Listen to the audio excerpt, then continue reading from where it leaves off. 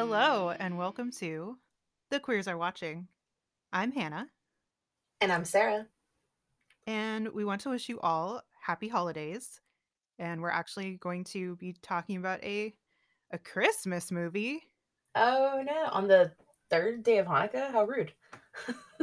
Yeah, I think today's technically the fourth day, but by the time y'all are listening to this, I'm sure Hanukkah will be over already. Sorry. So, no. I mean, honestly, even as a Jewish-ish person, it confuses me a little bit, like what day it actually starts. Because it's like sundown the night before the first. I don't ask me. Don't come for me, other Jewish people. I don't know everything. I just know latkes. Uh, Maybe like one Jewish listener or something, and they're gonna be like, "You're wrong." and that's fine. I don't purport to be the keeper of all Jewish knowledge. Certainly not me. Couldn't be me. But anyway, yeah, we're going to be talking about a Christmas movie called Happiest Season. I'm assuming if you listen to this, you've probably seen it. Yeah, I think everybody on the internet's seen it. Even straight people. I'm shook. I'm kind of surprised, but I guess like there is an audience of like especially like women that used to hate K-Stew who like realized that it was mostly based in internalized misogyny that now are like really into K-Stew, so maybe they're like, "Oh, I support her now." I will say that's one of the full draws of this movie, like the cast. So let me just I'll do the whole spiel that I do where I jump in and tell you all about it. So, Happiest Season is a 2020 film. It's PG-13 and it's streaming on Hulu only. So, if you have Hulu or if you have a friend who has Hulu, borrow some Hulu. It's written and directed by our lesbian overlord, Clea Duvall. And it's starring Kristen Stewart, Mackenzie Davis, Dan Levy, Allison Brie, Aubrey Plaza, Mary Sternbergen, and Victor Garber.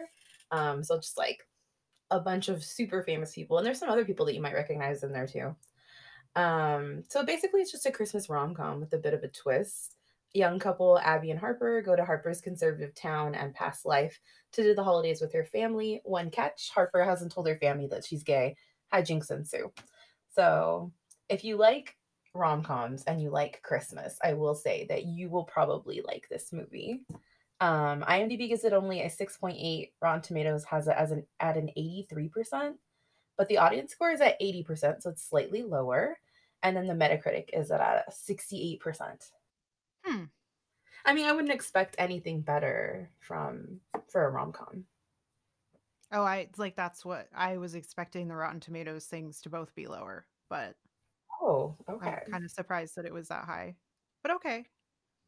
So, I'm I, gonna warn I, you that Hannah hates rom-coms. So y- I'm not a huge fan of rom-coms. I'm not a huge fan of Christmas movies. Um, so this was not my ideal movie. We'll say that going in. Like obviously like I watched it so that we could talk about it on this podcast, but like outside of that, I probably only would have watched it for Kristen Stewart. So, I am that person. I mean, I love K Stu. Like I'm in love with her, so I'll watch anything with her in it, except for Twilight. Sorry. But you got to watch Twilight just for like the I cringe. can't. I don't think I could watch past the second one, like where they get like the other scary vampires, and then like she has a baby, and she like names it Renesmee. Like I don't think I could do that. That's in the last one. Come on. I mean, maybe one day I'll give it a try for you. Yeah, we should like do yeah, you got to do like a cringe watch with your Oh my friends. god. That's the way to do it. Cuz You like better post me on TikTok then because it's gonna be it's like awful. it's going to be comedy gold is what it's going to be. Like It's we not need supposed to be though. That's okay. Oh god. Um Anyway, Twilight digression aside, Sorry about that. I don't know. I didn't take very many notes during this movie. Like Sarah said, it's a rom-com. Like it's very formulaic. Like there's not like a whole lot of twists and turns happening or like intriguing cinematography or anything. It's kind of just a movie. Um like one thing that I did right was just go to therapy, which I feel like I Yes, the whole and fucking family. yeah, I was gonna say like I don't really remember which person that's directed to, but it could be directed at any of them, really. I'm gonna say right up front, it has to be Harper that you were saying that about, but, like, literally everybody. The whole fucking family was terrible, and I think that in many ways made it hard to watch. Not just, like, I don't know, because I've seen many, many rom-coms where, like, for example, Meet the Parents or The Family Stone, where, like, the family is kind of shitty. Like, they're annoying, they're bad, they're shitty to the new person involved, and, like, some comedy things happen. But I think in this case, maybe because, like, it just hit a little too close to home, like, with being gay and being, like, ostracized for being gay, that it was kind of a difficult watch to watch her be, like, tortured by this family. See, and for me, it was less about the family and it was more about Harper. To me, like, it's not acceptable to treat someone like that. Like, if you're Absolutely. in a long-term relationship, absolutely not. Yeah. They never say how long they were together that I remember. But yeah, I 100% agree. When she like, right from the get-go, when she invited her and then tried to take it back and try to, like, gaslight her to make her think like, "Oh, I kind of, like, put you on the spot, and you don't have to go because I know you don't like to do Christmas." It's like, "Well, you already did that, and then you're gonna drag her there, and then when she's there, you're gonna be like, 'Okay, so also I'm not out. You have to pretend to not be gay too.'" Like, that was an extra level of wildness. And whatever my family does to you, it's fine because that's just the life I live. Like, I get it, like, everyone comes out in their own time and that's their own business, but don't drag someone else into that your trauma. That's not right. 100% agree. And I've, like I can't remember who exactly, maybe it was, like, some rando on Tumblr or maybe it was someone I know, I couldn't tell you. But I have had a discussion in the past before where I have basically said, like, you can't drag other people, especially someone that you're in a relationship with, into your personal issues with coming out. Exactly. Especially if that like they didn't sign up for that. Like you can't be like, "Oh, well, I'm gonna treat you like shit in front of everybody because it's convenient for me to stay closeted." Exactly. Like, if she had told her, like, from the get-go, like, "I need you to come for emotional support from my shitty family, I'm not out to them," that would be entirely up to Abby, Kristen Stewart's character, to determine if she wanted to go and deal with that shit or not. But she didn't warn her. She just ambushed her. Yeah, she was not given the full information that she needed to make that decision, which seems very manipulative and kind of like borderline abusive to be like, "Now that I have trapped you in this car." Yeah, my girlfriend called it watching, like, an hour and 20 minutes of trauma porn. Like, she just did not enjoy it at all. Yeah, I can definitely see that. I am very lucky in that I never had family issues like that. But I can definitely see how if someone had issues around coming out to their family or if they had had a partner that had had those issues, like that would be definitely just watching re-traumatizing stuff for an hour and a half or whatever. Yeah, and, like, my extended family is great, but my parents are not, as I've said on this podcast before, and I will always warn my partners, like, if you wanna come to my home, like, I live with my parents, or if you wanna meet my parents, like, my parents are straight up homophobic assholes, like, you're not gonna have a good time, so that's up to you. There have been times in my relationship with my current girlfriend where we would, like, take a break from her coming over here at all because it's so stressful in the beginning of our relationship with my parents being kind of just generic jerks. Now they're, like, way better, but probably because they're used to her. So I understand, like, why anyone would not want to deal with that, but I would never ever be a Harper. Like, I even coming from that kind of position, I would never do that to somebody. It's just too much. Yeah, I definitely get saying like everyone comes from their own situation, like it's hard for people in different ways and like I think the movie was trying to make some kind of point about like even as privileged as she was with like her family life, it's like, oh, well, this thing's still hard for her, even though she grew up rich or whatever. And it's like, yeah, but it does make me feel less bad for her Yeah, because that's true. it's not like she has to be there. Yeah, she doesn't live with them. Like, that is my other thing. Like, they weren't even a close-knit family. Like, you could tell she had never really comes home. Yeah. that's the kind of thing where, like, I know that many people do not share this point of view, but I personally am like, "No, just cut them out if they're gonna behave like that." And, like, Mhm. if you can't do that, then don't be in a relationship right now. Not in a serious one. Or, like, keep your relationship separate, like, at the very least, and have a partner who is going to accept that. And as queer people, I think we know, like, there are gonna be many instances where we might have to accept situations like that, or we can just leave them and find situations we would be better off with. So, I don't like that brings me to, like, the end. Like, all of you know how rom-coms end, they always end up back together, even if there's, like, a little, you know, thing that happens to them. I don't think that they should have ended up together. My full takeaway is like when I watch a rom-com, especially a Christmas movie, I'm not looking for highbrow entertainment. I'm not looking for like a goddamn Oscar winner. Like I know that acting is going to be a little wooden and the dialogue's going to be a little stilted, but like I just want to feel something. I want to shed a tear and I want to root for someone. And I think in a lot of ways, like this movie fulfilled that. Like I did shed a tear during John's speech about coming out to Abby, and I did root for Abby the whole time, but I didn't want her to end up with Harper. I thought her like happy ending would be like her going off to have someone who like appreciates her and doesn't emotionally abuse her. But I guess they end up together because I don't know. What if Harper's family had been like, "No, you guys are disgusting. Get out of my house." Then would Harper have been like, "Oh, well, I guess we have to stay together because we're all each other had." Like, what would happen then? And that's, like, one of my chief complaints about this movie was, like, how unrealistic it felt that suddenly her whole family was fine with it, because it did not seem, especially with her dad.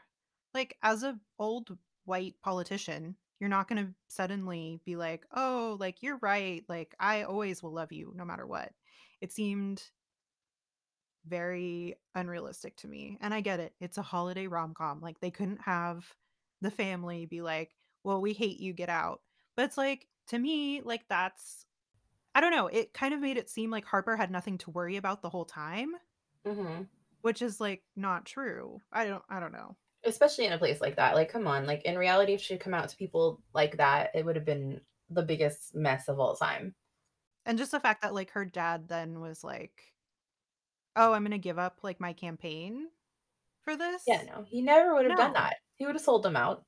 Yeah, 100%, especially because they don't seem like a very close family. No, they seem like your stereotypical rich white family where they are like together for looks. They don't really give a shit about each other. They're shown to not give a shit about what was the other sister, Jane? Mhm. That's writing the book, they are so shitty to her. Like she's just their little like slave lackey who fixes their Wi-Fi and is there for comic relief. And like she clearly has like immense trauma, and they all just kind of like laugh at her for it. I thought her character was, like, put in kind of a weird light in that sense because I get the joke, like, it's the joke about the middle child being ignored, and Hmm. I get it. That's a thing. People make jokes about it in media. But then, yeah, like you said, to, like, kind of completely gloss over it and act like, "Oh, it's just funny." It's not funny. Yeah. Like, she also needs to go to therapy. Like, she was one of my favorite characters, like, I don't think I could be friends with someone like that in real life because she was too chaotic, but, Same. um but I liked her, and I was very happy that her book got published in the end. That makes Yeah. me happy. And John, is it like I'm unclear on where John ends up with that. Did he just like become her best friend, or did he like help co-author the book because he's like at book signings with her? That's a good question. I don't know. I'm unclear on that, but he seemed really supportive of her, and I think she really needed that in her life. Yeah, So she she had a did. happy ending. Fun fact: the actress who plays her, I've read in like several different things that she helped co-write that character and like some of the script with Clea Duvall, but she's not actually listed on the IMDb as a co-writer, so I don't know. Hmm, that's interesting. So should we address the great debate, as we're calling it on the Twitterverse? Yes, I'm guessing the great debate is if she should have ended up with Riley instead. Yes, that is the great debate. What is your take? Um, I see where people are coming from, but I didn't, like, feel any particular chemistry between them. attraction wise. Like I think they should have ended up being like friends. Because it kind of seemed like in the end, Abby just left, and then presumably like Riley's not around anymore.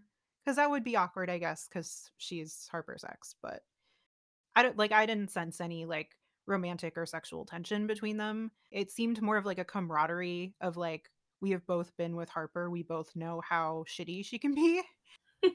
But I do agree with the people that are saying that Riley should have gotten more justice done to her in the storyline itself Mhm. because I feel like she didn't get any kind of like apology really from Harper. What Harper did to her was terrible. And like, yes, they were children, but I don't know. It's sad that like she was there basically to be support for Abby, and then after that it's like, oh, she's gone. She's not in the storyline anymore. Yeah.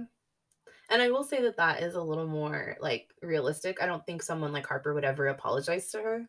Do I think she deserved an apology? For sure. But yeah, my take is the same. I don't think they should have ended up together. I think so I get it. Aubrey Plaza and Kristen Stewart are very hot and we all want to see them fuck. Like I get it.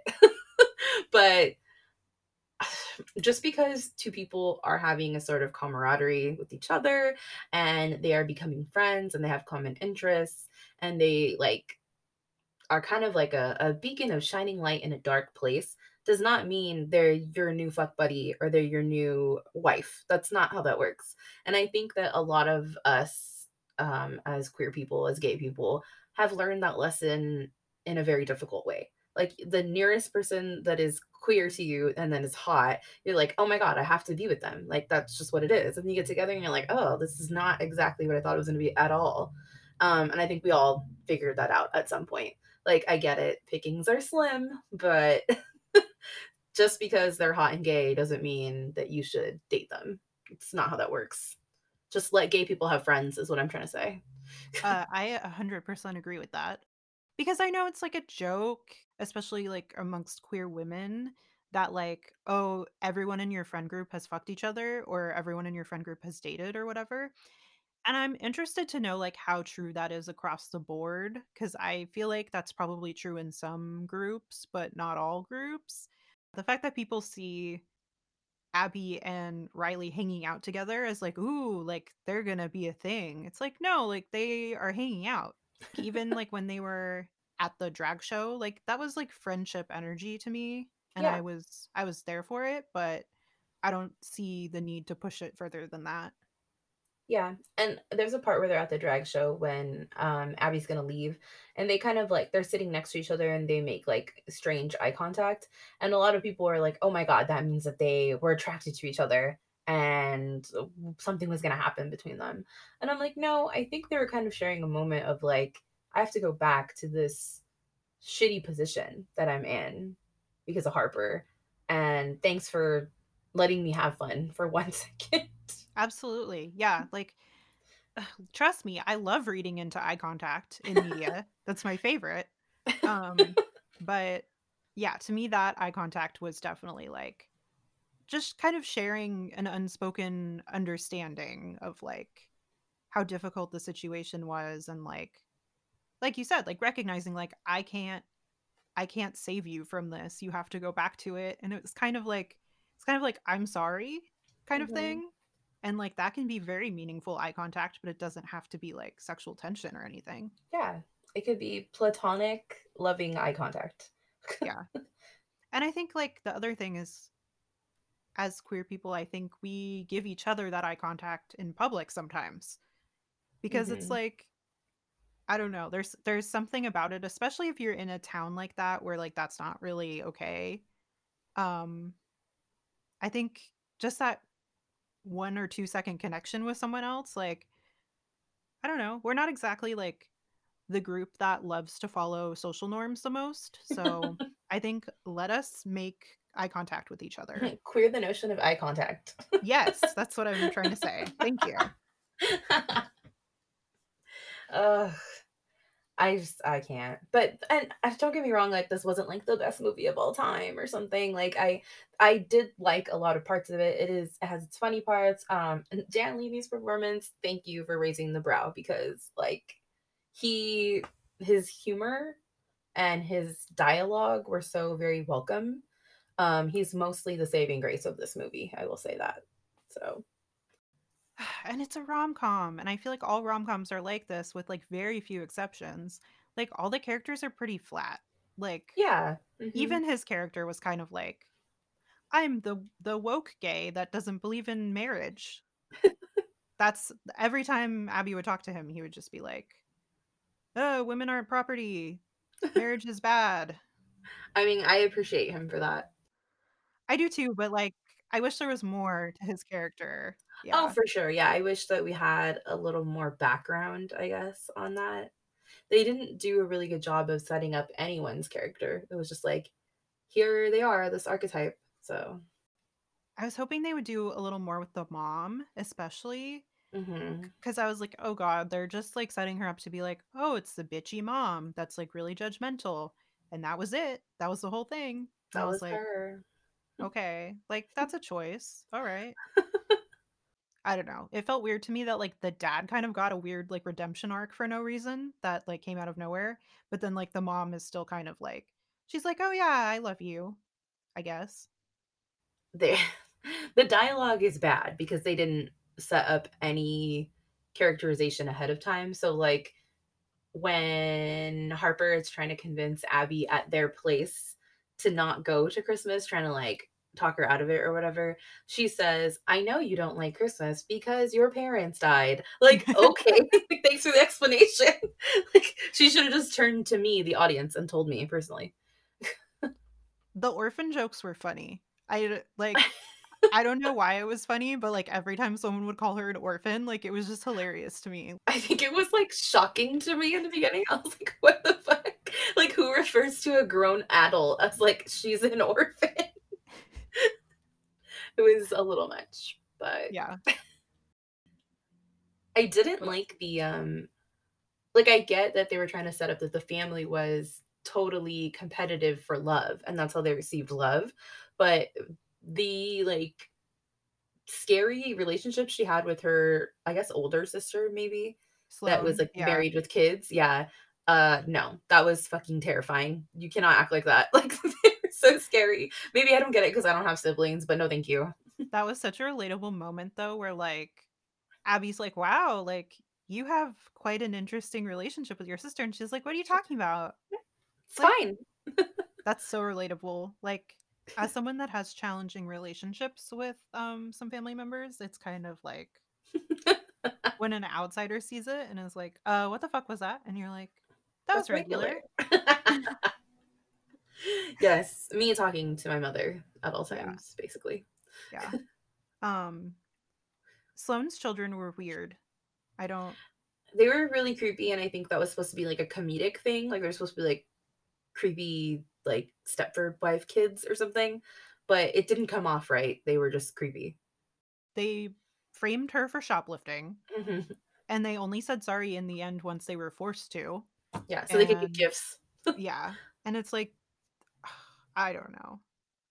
I was hoping something else would happen with them too, but no, just there to be creepy. That's it.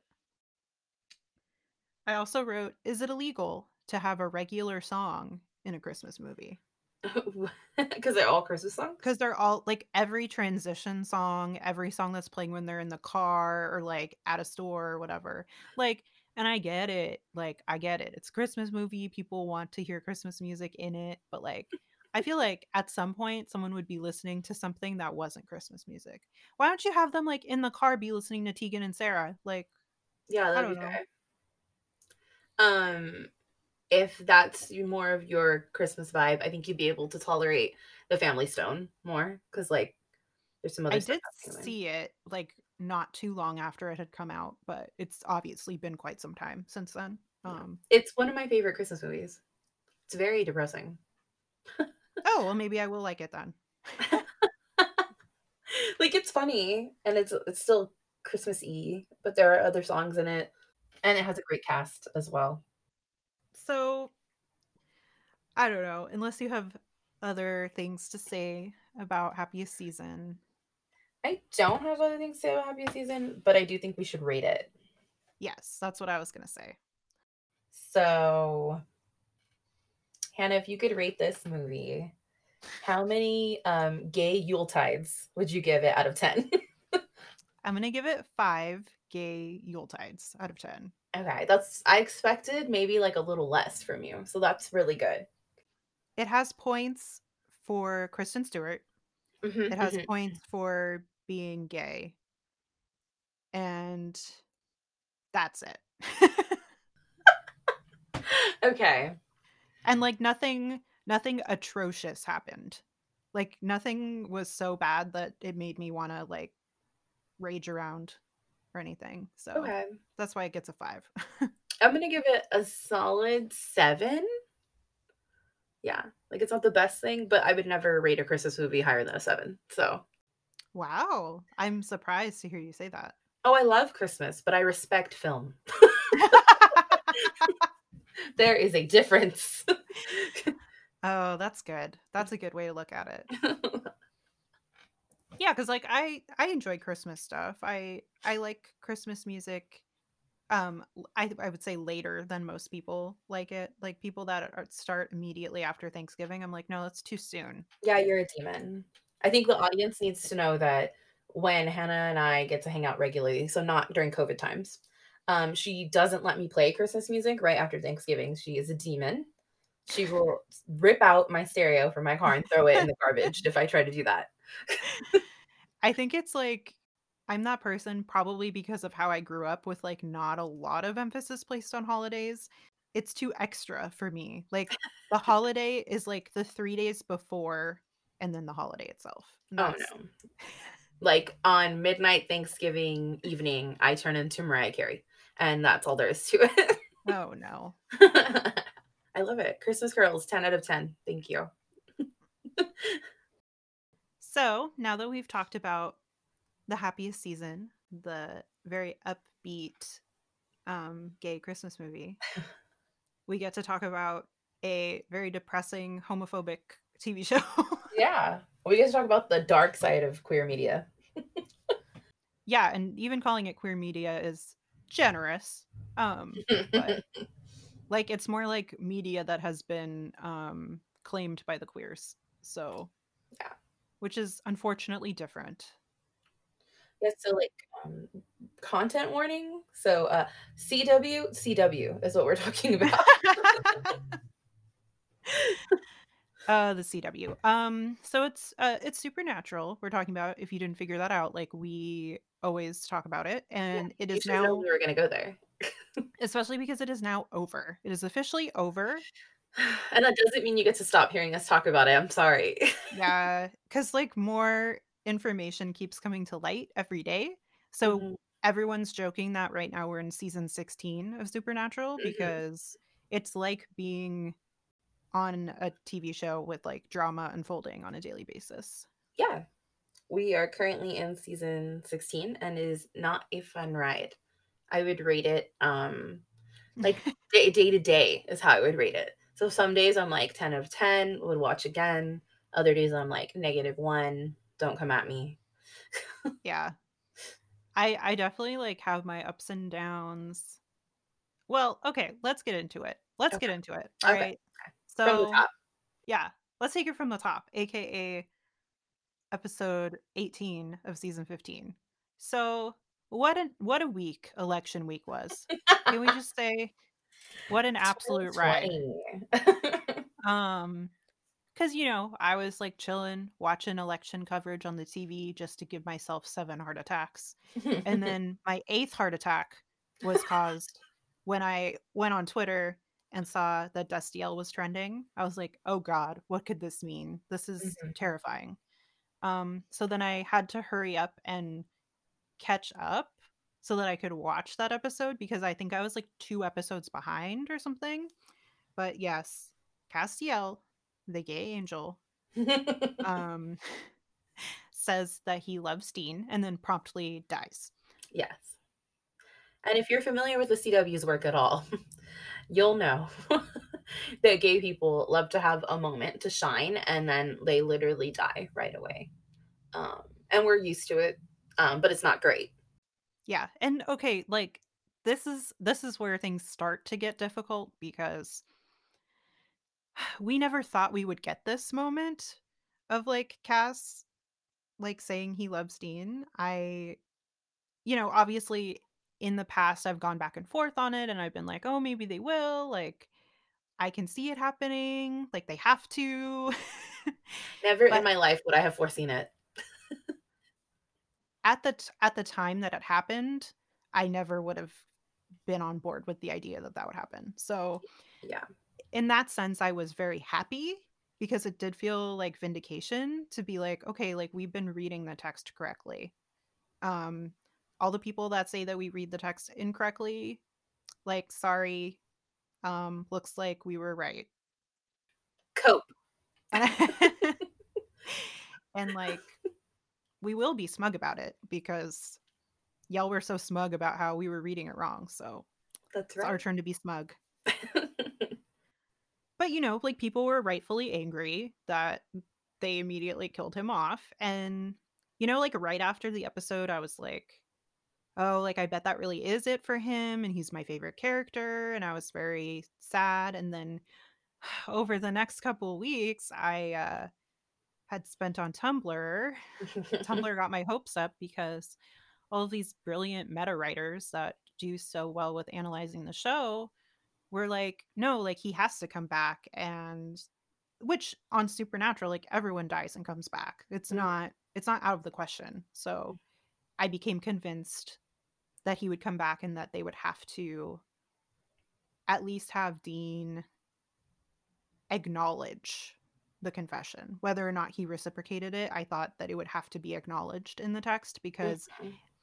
in no media would a woman confess something like that to a man or vice versa and then have them never bring it up again.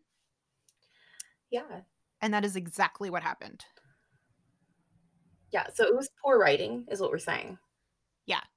And it's still not entirely clear whether that was intended that way from the beginning and like the writers just were like, this is how we're going to do it, or if there was some network meddling in the finale, which I honestly believe that there was network meddling in the finale. I Like, do too. Not like a wild conspiracy theory. I just think that, there are some things in the script that make things more explicit. There are some things that actors improv, that directors add in the last minute. And I feel like the network was like, tone this down, lift this up. Like they do that to everything. Like why would they not do that to this? yeah, I feel like stuff was cut from the finale. And this is the thing, like, there was a whole conspiracy theory going on about in 1518 whether there was more to the script, if Dean was supposed to reciprocate in the script and they cut it out, which all of that has basically been proven false at this point. Like, we know that that was not in the script for 1518, and that's Mhm. fine. That was never where my feelings about the conspiracy were strongest. Mine were definitely strongest about the finale because it was very weird. It was like shorter than a regular episode. There were two montages back to back with like the same song playing, which I thought was fucking weird. Um But by a different artist. yeah, and like it to me, it felt very cobbled together and it felt like there was stuff missing. And I'm Mhm. not talking about like, oh, like there was a Destiel kiss missing. Like, no, I'm not even talking about that. I'm talking about like it felt like there were like three scenes missing and they just used filler to replace it because Yes. they didn't want those scenes in there for whatever reason. And that's where to me the idea of network meddling is like very, very probable. And I will say that we gave them the benefit of the doubt in the beginning, and everyone was like, okay, maybe COVID concerns prevented some scenes from even being filmed. And they were like, no, COVID changed almost nothing from our final script. So really what you were saying is that your final episode was a cobbled together fan video on YouTube. That's what you're telling me. Because that's what it looked like to me. Like I've seen fans make better trailers. So Exactly. It was a letdown to people from every corner of the fandom, I'm going to say, like, obviously a certain faction of the fandom was happy with it because it erased all character development and made it seem like a toxic codependency between two brothers is like the best thing ever and that's their fucking Mhm. favorite. Mhm. Um so they were very happy with that. Um but I do think that they don't actually make up the majority of fans because obviously like Destiel shippers were mad because Cass like literally never comes back. Like he's mentioned in the end so you know that he is still, I won't say alive, but like around. But the way that he was like completely erased from the narrative, of course we're upset about that. But I also think that that Gen audience is, there's definitely people from the Gen audience that were also confused and upset and kind of like, why did they end it like that? Yeah, and I guess I it's weird because I wanna say like, "Oh, I expected so much more," because obviously I really like the show, but I know that the show is trash. Like, sometimes the writing doesn't add up because they're one of the few, shows where they don't have a writer's room. They just, like, have different writers come in, do some research on, like, specific storylines and plot lines that are gonna go into their episode, and then write the episode, and not to like badmouth any writers. I do have a few select few writers that I love on Supernatural. But I will say you can tell that when like sometimes when an episode is done, they didn't read anything. They didn't do their research at all. Like it just doesn't add up, sis. Like so and a lot of that was basically like who wrote these last like 3 episodes because it didn't add up.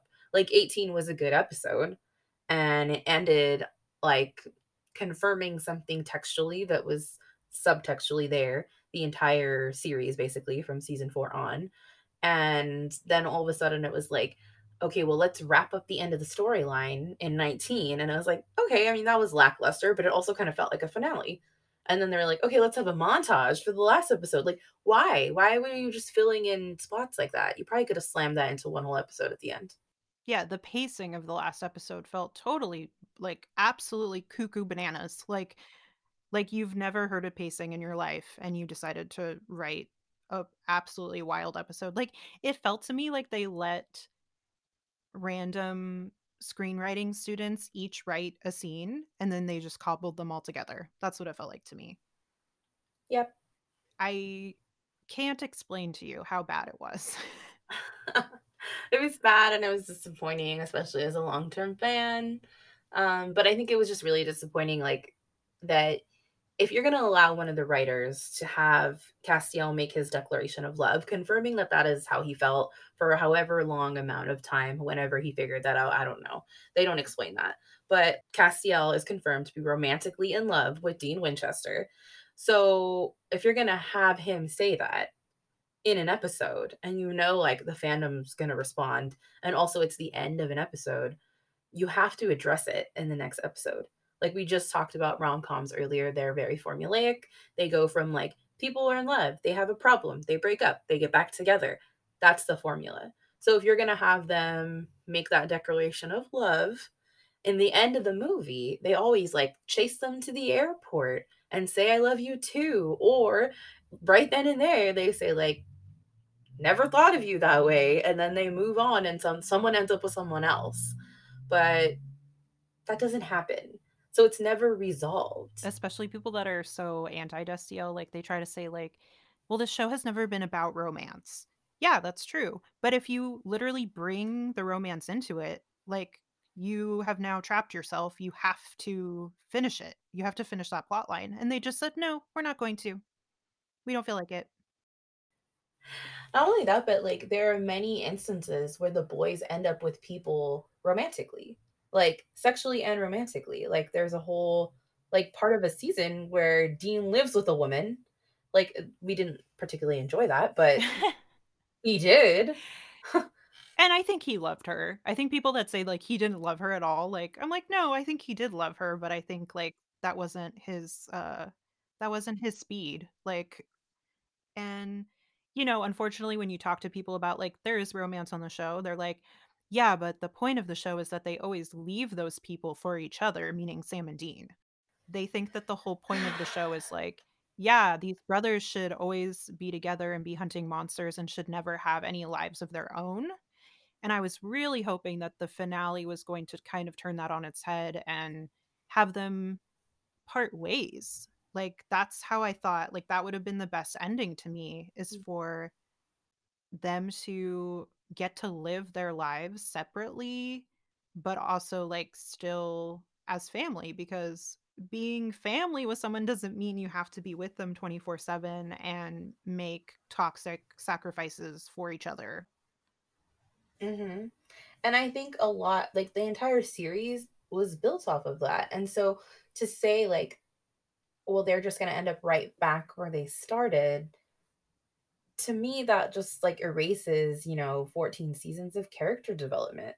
Like, what were we looking at them for to understand them and their relationship? Like, how did we watch them grow into these grown adult men who were making better choices, who were understanding who they were, and like how they could fit like hunting into their life, and how they could fit normalcy into their life, for you to just turn back around and say like, no, one of them's going to die young in a hunting accident, like, right after they save the world, like, literally, like, the next day.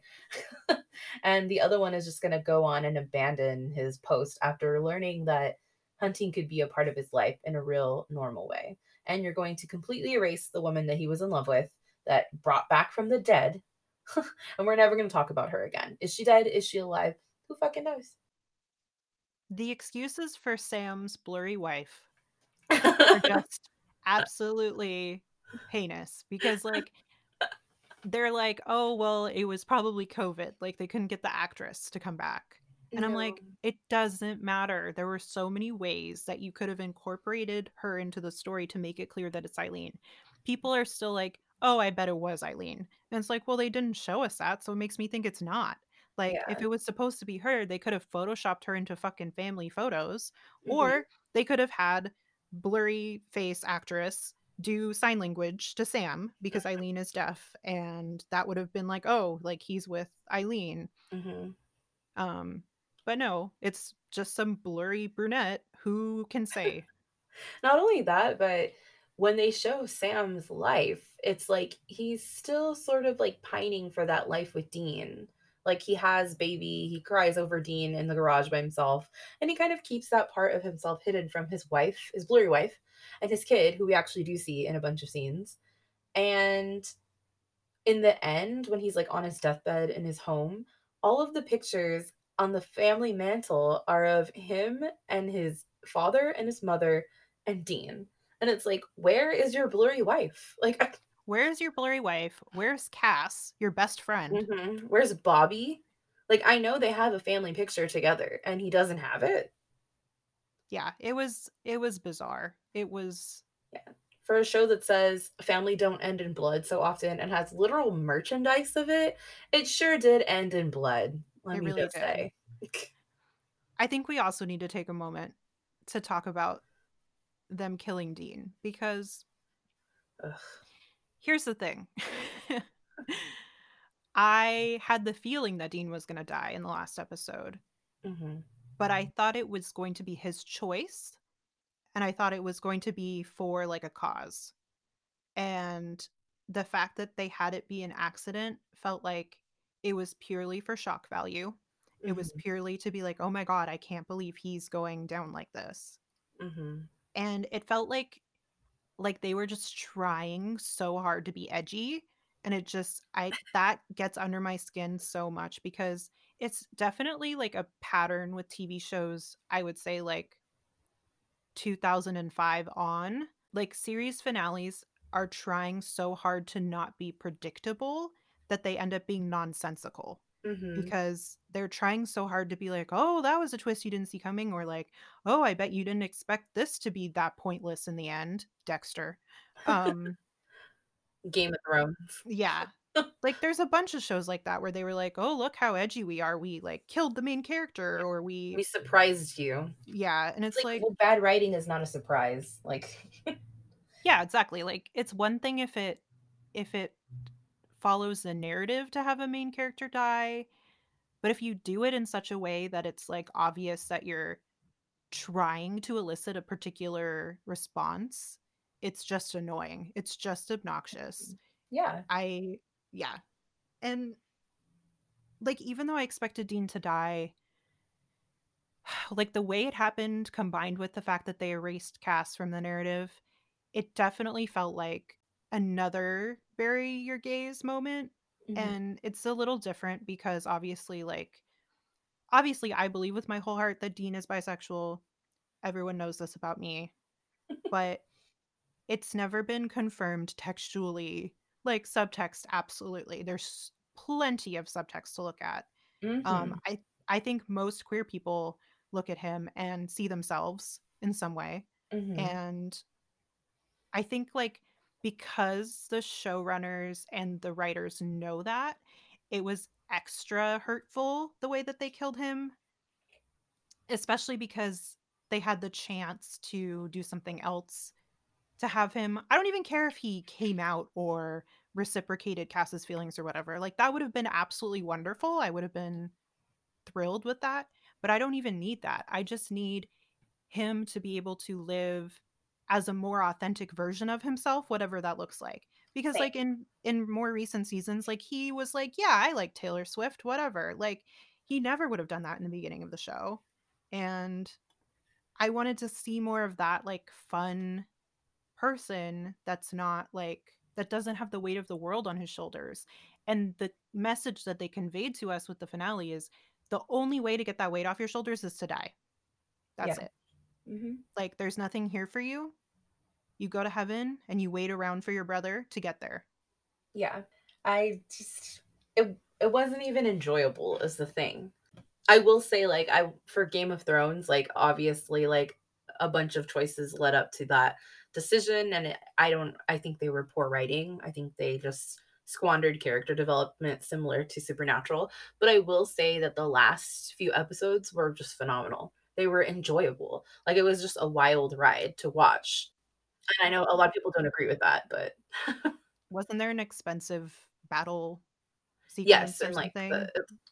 there's an expensive battle that's a whole episode, and then there's, like, some character development of an episode, and then there's which, like, reverses a bunch of character development, actually, and then there's the final, and the final episode is just, like, wild, wild, so and, like, ends are wrapped, so but, like, with Supernatural's end episode, no, it wasn't even enjoyable. Like some boring stuff happened and you're like, "Oh, this is okay." And then you're like, "What the fuck just happened?" Like this is stupid. It's doesn't make sense and it's boring. Which is why it blows my mind that there were people that said it was the perfect ending to the show. Yeah, I didn't get it. And maybe if you watch season 1 through 4 and stopped, maybe 1 through 3. Like this is the thing, there was a Tumblr post and I can't remember the person who made it, but it basically said like it's a sign of bad writing when you can watch season 1 and then watch the finale and understand almost everything. Pretty much. Like you're telling me nothing meaningful happened in all of the seasons in between. And like I'm sure someone would offer some platitude like it was the friends we made along the way or whatever the fuck. And it's hard for me because like I'm as a writer, I've always liked bittersweet endings or sad endings or fucked up endings, but like it has to make sense within the narrative. And to me a 15-year-old show, there's really no good way to make a fucked up ending for it. Like it's just not going to be satisfying after 15 years. Mhm. With movies and with short stories, a fucked up ending can work really well because you haven't spent so much time with the characters that it disappoints you when they don't get a good ending. Yeah, I think I was prepared for Dean to die. I will say that. I thought he was going to die. Didn't know how, but I thought he was going to die. And then I had read a spoiler, so I knew that he did die, but I also didn't know how. It was a whole thing because, we're West Coast and everyone on the East Coast had already seen it. Like, as much as it would have been a bittersweet ending, it should have been that Dean goes and lives that apple pie life in whatever way that he can. If he ended up with someone else, he ended up with someone else. If he didn't, then he didn't. And he could just go and live like a normal human being. And Sam, I think, would maybe pick up the mantle of being a man of letters, like he was doing in the beginning, getting to know the bunker. leading hunters. There are still monsters out there. We're shown that there are still monsters out there when he quits. And see, like, that wouldn't be the ending that I would personally write. However, it is an ending that would make sense with Hmm. the narrative It because it would does. be a very nice reversal from season one, where Dean is the one that's hunting and Sam's the one that's trying to like go live a normal life. And Hmm. if they reversed that, it would still feel meaningful because over all of those seasons in the character development that we saw, they both realized that they wanted aspects of what the other one originally had. Hmm. And to have a reversal like that would make sense. It wouldn't be like my first choice. It's not my first choice, but it's the thing that I think makes the most sense. Like they could have just went there, and it would have been like that was a lukewarm finale. This was a terrible finale. Yeah, they really had to burn it down. Like Yeah. I don't get it. Of course I have my bisexual colored glasses on, but like to me it really does feel like all the people that have pointed out that it feels like the story itself made Dean so queer coded that they couldn't let him live Yeah. because he became so gay that he had to die, basically. And it's like, I know I sound like a lunatic, but that's how it feels, you know? And I think they didn't think of it affecting people that way. I think they were just like, well, if we don't resolve that, then we have to kill him. And it's like, okay, if you have to kill him, then that's fine because technically Cass is dead. You can't really resolve it. Like he can't run after him in the airport and say like, "Hey, what's up? I love you too." Like he is dead. But he could, though. That's the thing. It's supernatural. They do all kinds of wild shit all the That time. was my other point that literally like earlier in the like I guess earlier that season or the season before when Cass made the deal with the empty, they were like looking for ways to get him back. And like earlier in the season, like I'm not even kidding, like a couple episodes before, Jack came back from the empty. Like it was nothing. We know that Jack is God now. So why didn't they just call upon Jack and say, Cass is fucking dead. Can you help me? Like I would have that's the other thing is like Jack was also poorly characterized in the last episode. I know they tried to make it like, oh, he absorbed God's power, so now he's different. Hmm. But I feel like the Jack that we know would have just immediately brought Cass back if he had the power to do so, which Hmm. because he absorbed God's power, like he should have the power to do that. Hmm. Like even if he wanted help being quote new god, which is kind of like the direction that they took it, but like Cass ends up being somehow released from the empty and helps Jack create new heaven. Like why didn't they he bring him back to be like, okay, look, like he didn't really die. I got him out of the empty. Like he could have brought him back into Dean and Sam's life and said, but I need him to do a mission with me right now. Like I need him to help me be God because I don't understand how any of this works, even though I have the quote power and knowledge of God. So say goodbye to Cass. He has to go. And then Cass could either choose to stay as a human, which is a plot line that exists in fan fiction, or he can choose to leave as an angel and assist his son Jack. And that either way, I would have been happy with either of those choices because they both make sense. Yeah. We literally just wrote like three different endings for Supernatural, just talking in the last 20 minutes. What did they do? Yeah, like I think anyone that hasn't even seen the show, if they were given like bullet points of each season, like any person off the street could come up with a better ending that would make more sense than how they Hmm. did it. Hmm. I think that's the thing that gets me about the Jack storyline is like they did it anyway, just off screen. Yeah. Like they implied very heavily that Jack rescued Cass and that now Hmm. they're building heaven together or whatever. If you were going to do that, if that was part of the story, why not show something? Like, Hmm. it infuriates me that Misha Collins, who carried this fucking show, he Hmm. carried the show. Like, they didn't even have him in the finale. What? They have a whole line of supernatural merchandise. So not just like generic, they have all generic supernatural merchandise, but they have like a Dean line, a Sam line, and they have a Cass line. I actually own something from the Cass line. And he is like so engaged with the fandom, like he keeps this show fucking alive. And they have the audacity to not even include a photo of him in the finale. That's fucking Yeah, insane. Like, how like dare you make money off this poor man? like people that are trying to defend the CW, which I don't know why people always bend over backwards trying to defend the CW. They're like, "Oh, well, COVID probably prevented him." But like we know he was quarantining. He was in Vancouver, and like Sarah just said, okay, if it's really a COVID problem, it's called Photoshop. Put a picture of him on the mantle, something, They must have please. blown their taquito budget. Like, really? I can't. That's a weird inside joke that I don't know if we can even explain, I but was just I have poor hearing, and Hannah had said something about like a CGI budget or something, and I thought she said taquito, but like not with an accent either, just taquito, not taquito, but taquito. They blew their taquito budget. yeah, even okay, because I know we keep coming up with ways that they could have gotten around COVID stuff. Like, okay, if you don't want to Photoshop him into family photos, have him do a voiceover of him saying hello, Dean, at the end, because It should have been him that met up with Dean. He was already in fucking heaven. You can't just stand around waiting for like 84 years for Sam to show up. but they covered that, Sarah, because they said time is different here. Oh my god. I can't. I I'm like, can't. what a way to make it acceptable for him to just drive the car around for like 3 full minutes. Yeah. Like, that's what I'm talking about, is like the episode was short and yet it was filled with stuff like that.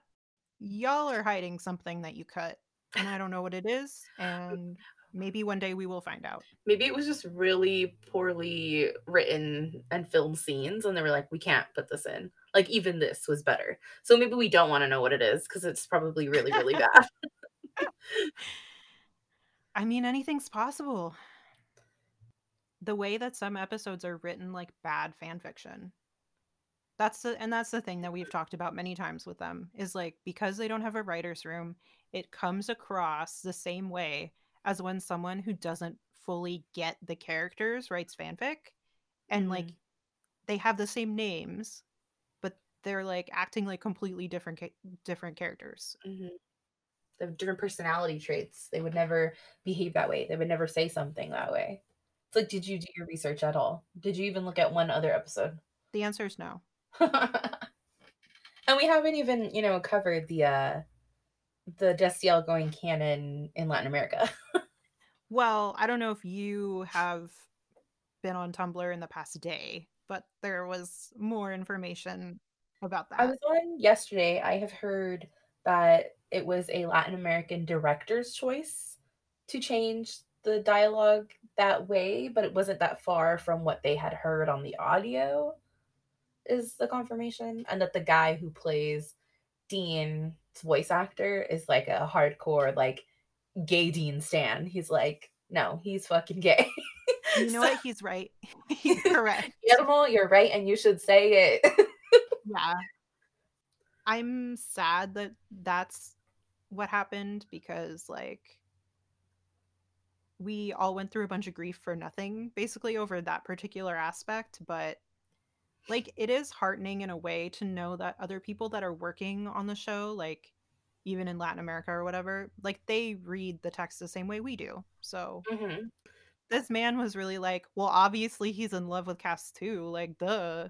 Yeah. Like Like, he's been directing the voice audio forever. So he's like, yeah, it would only make sense if he said this. Like, thank you, sir, Latin American director. yeah, we stan. Oh man. uh And that's so funny because people consider like everywhere in Latin America like more conservative because they're very Catholic. And it's like, no, they said gay rights. Like, fuck right off. but the CW, I think, made a mistake for themselves, Mhm. because the amount of money they could have made, even if they had done like an ambiguous ending, even if Destiel had not been reciprocated, or like we didn't know anything about that, like if they hadn't have like made such a shit last episode and like written Cass out of it and killed Dean in a really weird way, like if they had made a better ending, they could Mhm. have made so much fucking money off of us. Oh yeah. I would be out there buying the box set right now. But Yeah, we I would have bought a shit ton of merchandise. Like everyone's Christmas would have been supernatural filled. They could have made a movie. They could have made a documentary. That would have been a good one because people love the cast. And they could have kept the cons going. But I think now it's gonna just wane really quickly. yeah, So say goodbye to that. say goodbye to your money. Yeah. And obviously, there's been a campaign, as there usually is when the CW screws up, to which is all the time, to like unfollow all their pages on social media and everything, which I have done because I'm not particularly attached to anything there anymore. Like I did watch the 100, that's over now. Um, I recently watched The Vampire Diaries and finished it. But other than that, like there's nothing there for me anymore. And no matter what kind of weird show they try to make and try to be like, "Oh, look, there's a gay character." I'm going to be like, no thanks. I've had enough of you." I do love Riverdale. And I know you don't, but I enjoy it because it's like cuckoo bananas. Like it's fucking wild. The writing's wild. Things that would never happen. It's a different vibe. I will say that they do gay men really poorly in that show. It's always like there's a homophobic abusive father, or someone gets killed in whatever relationship it is, or someone is having secret hookup wood sex, and they're like, that's so unsafe, you shouldn't behave like that. And it's like kind of like written off like whatever. But then like when two women get together, so like the big gay ship in the character in the show right now is Shoni, which is Cheryl and Tony. They have a bunch of problems, like because they're both insane, but they're very hypersexualized. Like there's whole scenes where they're like dancing around in lingerie, like singing to each other and having sex, and you're just like, is that the only representation of gay people that you want here? Like just crazy women who are having raunchy sex. Like that's it.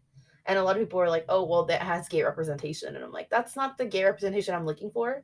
Number one, and number two, it's not that serious. So I'll just wait and like watch it somewhere else when it's already all the way out. Yeah. I mean, like, that's the whole thing, right? Is like the idea of representation is very nebulous. Like, we have a whole podcast about it, basically. Like, we have a whole podcast where we say, was this good representation? Did I enjoy this representation? Mm-hmm.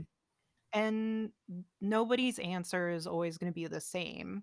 But I think we can agree that a lot of our representation is very flat and there's more to queer people than like having sex in the woods or dancing around in lingerie. Like I think there's more nuance to be had. Mm-hmm. Mm-hmm. And I struggle because part of me is so happy that we got like a queer angel. Like that is so fucking cool. Mm-hmm. I love it. I'm here for it. Why did you have to then immediately hide him in the basement or the closet? Whatever. The super gay turbo hell closet. Yeah. Just these networks think that they can just like have someone say that they're gay or that they love someone of the same gender and that like we'll be totally satisfied with that and that we should worship the ground that they walk on and be so grateful for the crumbs that they have given us. But I'm not here to do that. It's 2020 and I think writing a gay character, and if you have to do that, if you have to hire a gay writer to do so, why don't you hire a gay writer to do so? Because the episode where Cass came out was written by a gay man. So, And I will say, as much as they give him, like, okay, well, that's when the MD is going to take him, like, that was part of the storyline. So, like, he had to write that. Barons is who we're talking about, by the way. Barons is an excellent writer. I love all of his characterization. Like, he is very good with dialogue conveying emotion without having to, like, say something outright. He's not very obvious. his dialogue is definitely some of the best on the show. He's great at writing casts. Like, and I think in many ways, like, he maybe fought for that for us. We don't know what goes on behind the scenes, but I think in many ways he was like, okay, so he basically has to say it like this and say this. So, I mean, he did us justice there, and it's not his fault, obviously. I hold no grudge against episode 18. That's the thing. Is Yeah. like people misunderstand.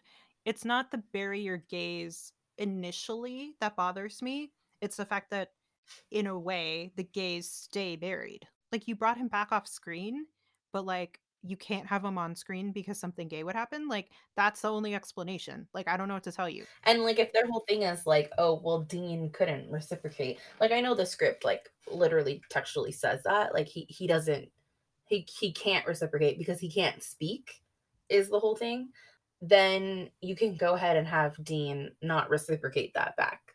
Like, then that's part of Dean's characterization as a person.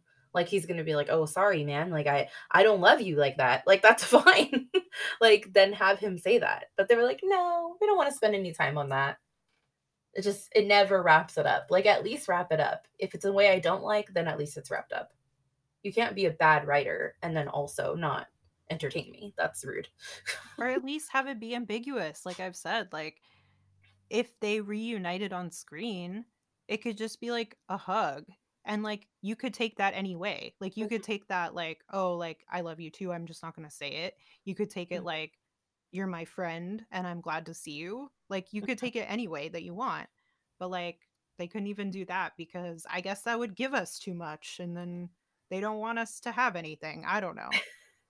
But they always gave us every time they reunited in the show, which was like 4 other times after death between the 2 of them, that they, like, have this big moment where they hug and, like, even I think it was the last time Cass came back from the dead, I guess, maybe? No, because he came back from the empty. So the time before that, I would say, when Mary comes into the everyone dies so often here, sorry. Yeah, like, let this be a lesson to you about, like, how easy it is for people to come back on the show, like, Exactly. don't be like, "Oh, well, if he's dead, then he has to be" nope, No, nope.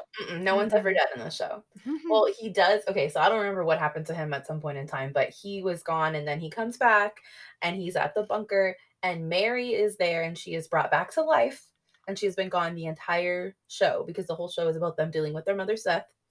And Amara has brought her back to life. And when she sees her grown son hug this man that she is pointing a gun at because she doesn't know him and she thinks he's breaking and entering into the bunker, she gives them a look that's like, like a mother knows. She's like, is this your secret boyfriend, Dean? There's no other way to interpret that expression. Exactly. Like the little like head tilt. And then he's like, oh, this is Cass. And he just like, this is Cass. Like he doesn't introduce him as like his boyfriend, his brother, his best friend, their angel friend. He's just like, this is Cass. He's an angel. Get used to it. He's gonna be around. Even that was enough to be like, to me, that's textual to be like, okay, this is his love. He loves him. Whether or not that's romantic is up for debate. But if you had given us something like that in the last episode or the second to last episode, that still would have been enough. Yeah, we're not asking for a lot here. We're asking for what you've already done is the Yes, problem. that's the thing. That's exactly it, because people try to say, like, "Oh, you just want XYZ to happen on the show because you want it." It's like, "No, because you've set it up this way." Yeah. And then you gaslight us by saying like, "Oh, it was never intended like that." It's like, "Well, then why the fuck are there 12 seasons of it or however long?" Because they wanted ratings is what that comes down to. And you know what? They got my ratings. I'm not that sorry. They're not like the CW is not this like huge fucking network that's like all of their shows have like medium Nielsen ratings. Like it's not that serious that I'm giving them my ratings. Yeah. And now the Supernatural's gone and the 100, which also had a huge fandom, like all that's left are their flailing DC shows. Most people don't like them. If they do watch them, they don't watch all of them, even though they try to make them watch all of them with a crossover. Nancy Drew died, and I really liked that. The spinoff of Riverdale died, and I heard it was also good. So right now, their big contender is Riverdale. That's their big deal. And I'm sure that's not going to go on for that much longer anyway. I think they're on like season 7. Yeah, and those actors are going to want to go on to bigger and better Yes, things. they are getting very, very famous. They have deals with every company imaginable. So, Yeah, about the DC shows, like I obviously don't watch them cuz I don't really care about DC, but everyone who watches them is kind of lukewarm about them. mhm. Like even our friend Tyler who loves comics and like watches most of those shows, like he's like, "Yeah, it's pretty bad." And it's hard because like when you say you like Supernatural and someone's like, "Isn't that a CW show?" Like, it does conjure up this very particular, CW flavor that you're like, "I know it's bad. I know this." But, like, there's so much in it that is meaningful to me personally, and I just like, they can't take that away from me, like, they tried really hard to take it away from me because, like, it made me like, I lost it after the finale. I was a wreck, but I think I'm calming down a little bit now, and I'm like, "No, I still love the show, but not for what they wanted it to be, but for what I saw in it." Yeah, and I think that's, that's how media works. That's how art works. You're always going to get a different interpretation from someone else, and they can't take that interpretation away from you. Like, as much as they want you to think a certain way or want you to do something a certain way, which again is also poor writing. You can't create something and then tell people this is how you should view it, which is I think what the finale did. But I digress on that shit. Um, I also was very upset about the ending, and I spent a lot of time thinking about it. I even went back to Tumblr. I hadn't been on there in like a year or 2 years, so that was a wild ride. But now I think I've just kind of like moved past it, and I am enjoying my memories of Supernatural. I started to rewatch. I had to quit it for a little bit. I'm gonna continue it again. And I am gonna get my Destiel tattoo. I think I decided because that's for me, and they can't take that from me. Yes, y'all, I'm getting a Destiel tattoo. Don't judge me. I might get one too, I don't know, I haven't decided. We'll see. We could get it together. Yeah, in 2 years when we can go get tattoos Ugh, again. I know. So if we had to rate Supernatural, um, from 1 to 10, one being the lowest, 10 being the highest, and you were rating it like I don't know, like 10 Glad Awards. Like how many- Wait, the whole series? yes, the whole series. Like how many Glad Awards would you give it? If we're giving it GLAAD awards, I'm gonna give it 1 GLAAD award. I'm gonna give it that one Glad Award for Charlie. I give it half a GLAAD award for Charlie and half a GLAAD award for Cass. You're right. Oh, what about what's his name that worked at the Roadhouse with Ellen and Joe? He's gay. Oh, I forget his name. I forgot his name. And then also like real life gay, the guy who plays Garth. And then that hunter couple. I did love them on The Chitters. Oh, and the gay witch, Max. Yeah, Yeah, I think, like, each of those gets, like, a 10th of a GLAAD award. because they're only in like one episode and they like barely even scrape the surface on them. And, like, just like, I'm taking away GLAAD awards for, like, the attitude of the show, like, because, like, they give you attitude when they give you that kinda stuff. They're like, It's true. "Oh, look, we gave you a gay thing. Aren't you happy now?" -5. I'm just I'm like, okay. "No, you're only making us more angry. When are you going to learn? You are feeding our rage." So if we're talking about the relationship between the brothers, how many Samulets are you giving it? 5. I'm giving it a 4 because if they hadn't ended it the way they did, I would have gave it like a 10 because I love the relationship between the brothers. Obviously, Dark Side of the Moon is my favorite episode. So I love when they're kind of mad at each other, like when they're figuring their shit out. But they didn't figure their shit out and all their characterization got ripped away. So subtracting. Yeah. Okay, so then if we had to rate it, I gotta think of one more that's a little more generic.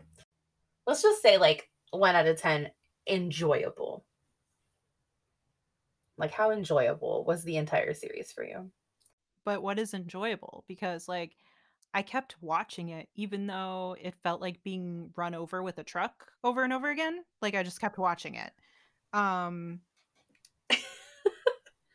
I'm gonna say, like, when I was binging it, when it was all on Netflix, Mhm, it was very enjoyable to me. mhm. Like, then I would probably give it, like, 8 out of 10. Okay, But then when I started watching it live, which was about the time that the show really started to decline for me, it became less enjoyable. It became more a source of stress and anger for me. okay. And I recognize that I continued willingly watching it, and that is my choice and my issue. Um, like, I think in the end, it ended up being like 5 out of 10, like, because it just became so draining. Okay. I think if I disregard the ending and then I'm thinking of all the episodes that I really love and how they kind of outweighed the bad for me, I would give it like a 6.5. So, Okay. yeah. That like but even though I'm answering you, like none of this is like none of this can encapsulate how I actually feel about the show. You know what I mean? Like it's Yes. so Yes. like all you have to do is look at my blog and be like, "Oh, like she really likes the show." And I'm like, "Yeah, I do. I like the idea. The execution is often not what I wanted."